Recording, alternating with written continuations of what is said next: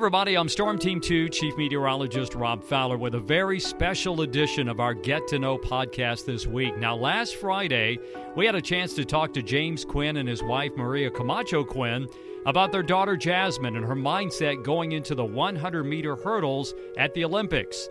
Well, 2 days later, last Sunday, Olympic gold was in Jasmine's hands in blistering speed. It was amazing, and I hope you got a chance to see it. But we do have a chance to listen to the conversation before she got the gold medal in this week's podcast, Get to Know. Hope you enjoy it.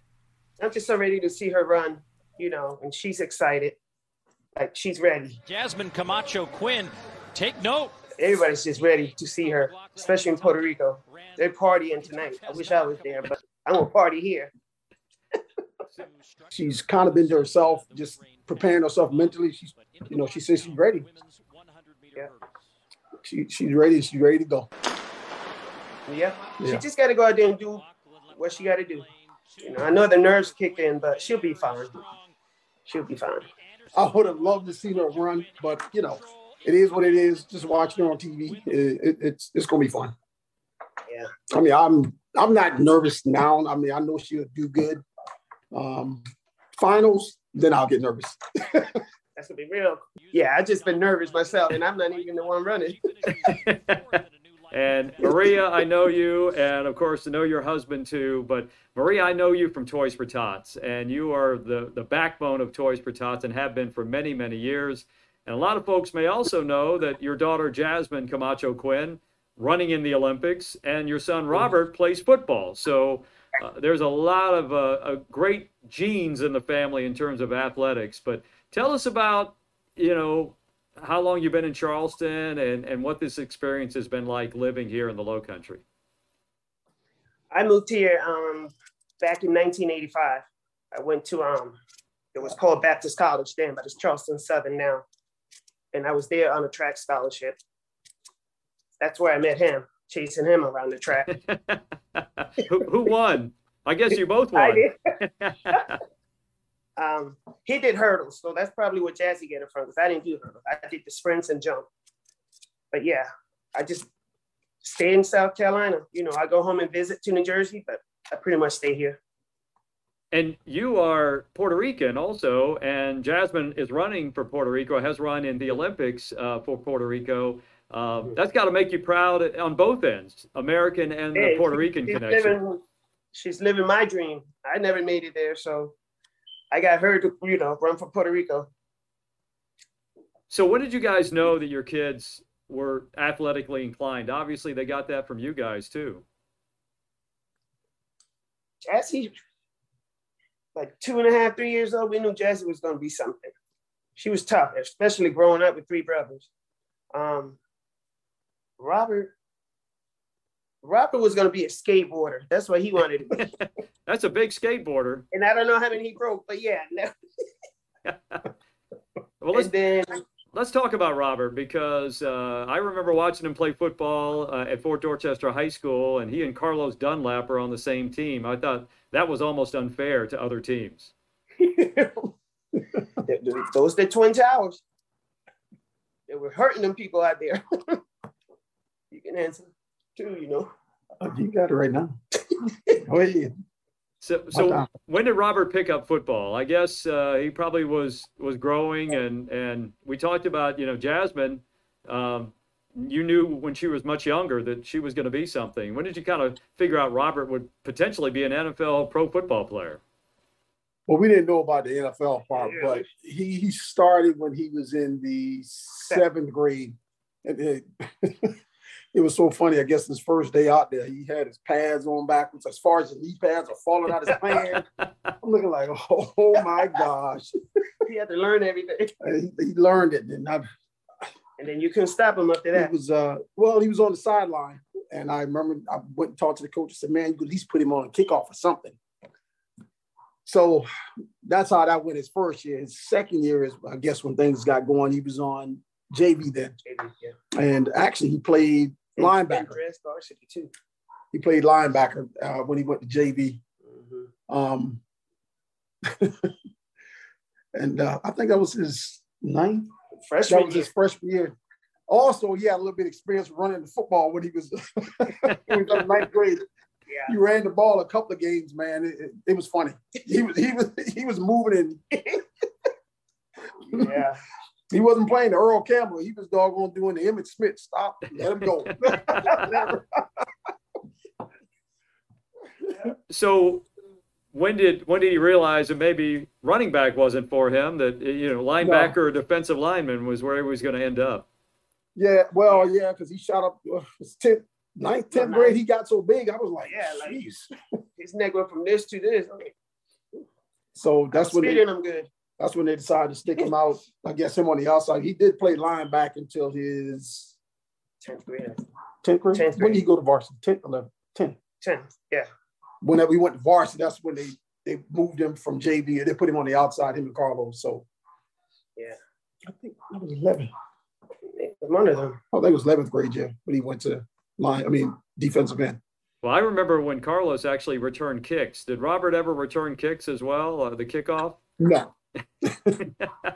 No. No, because that's when Carlos did that. That was when Somerville game. Yeah. And he did it at 4 too.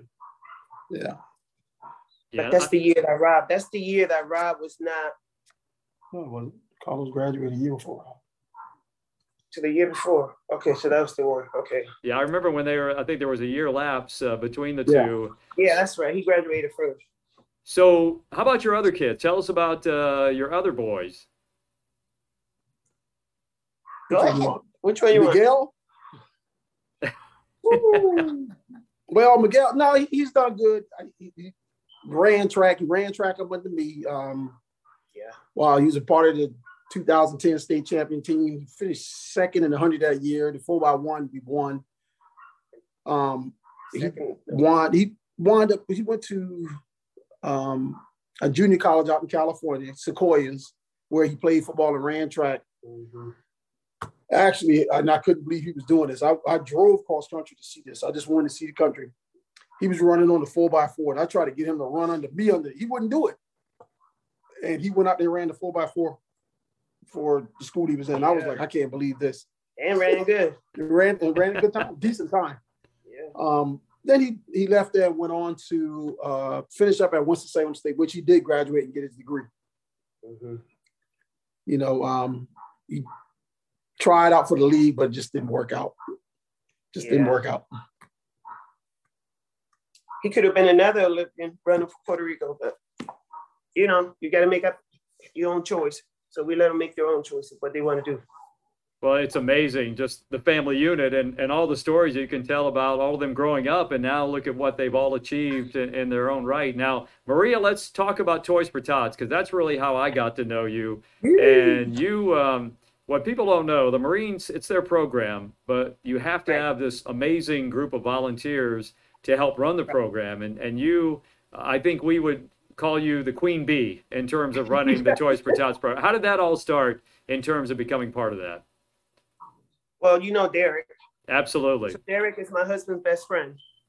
That's why we call each other brother and sister, And he kept begging me to come. And I finally just went there and tried it.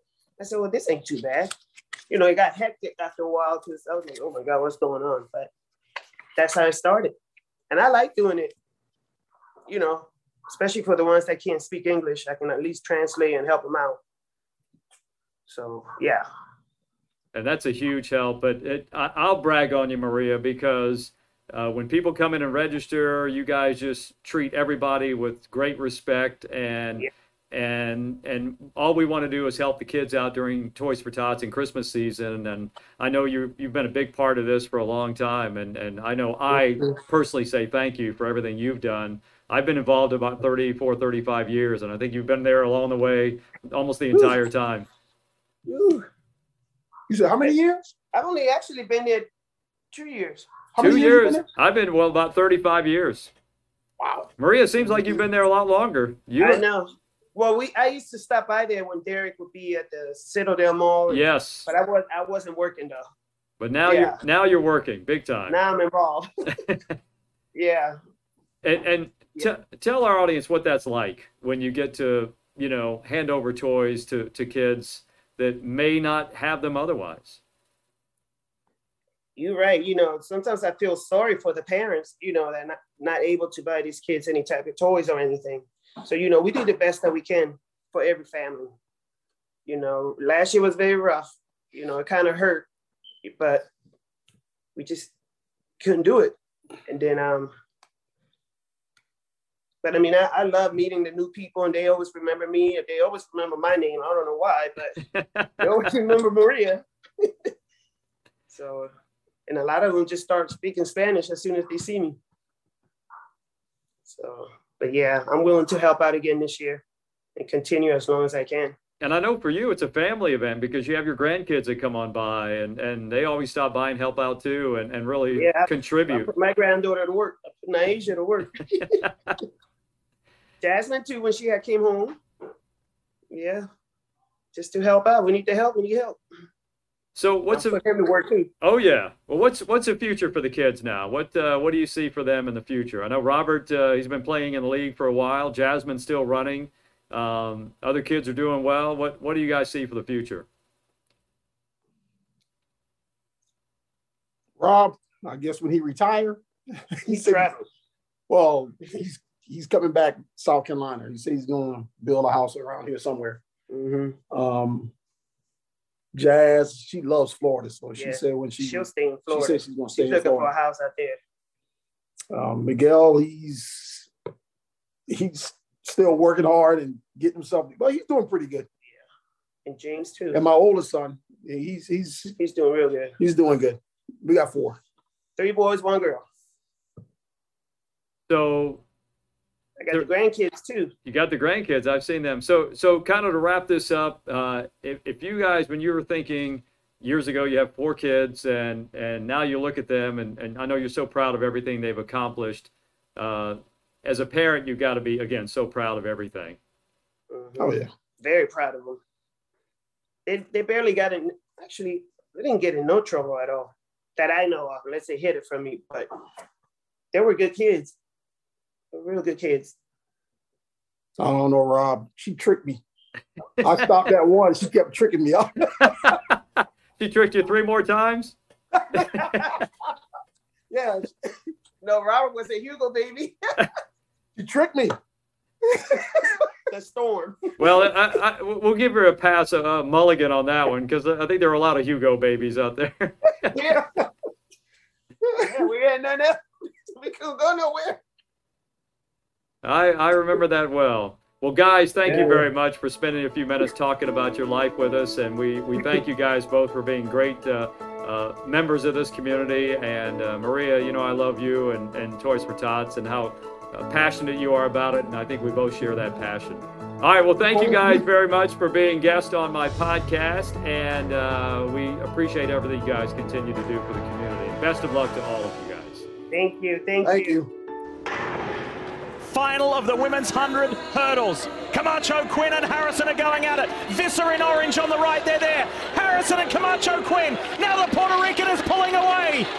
It's gold for Puerto Rico for the very first time. Jasmine Camacho Quinn.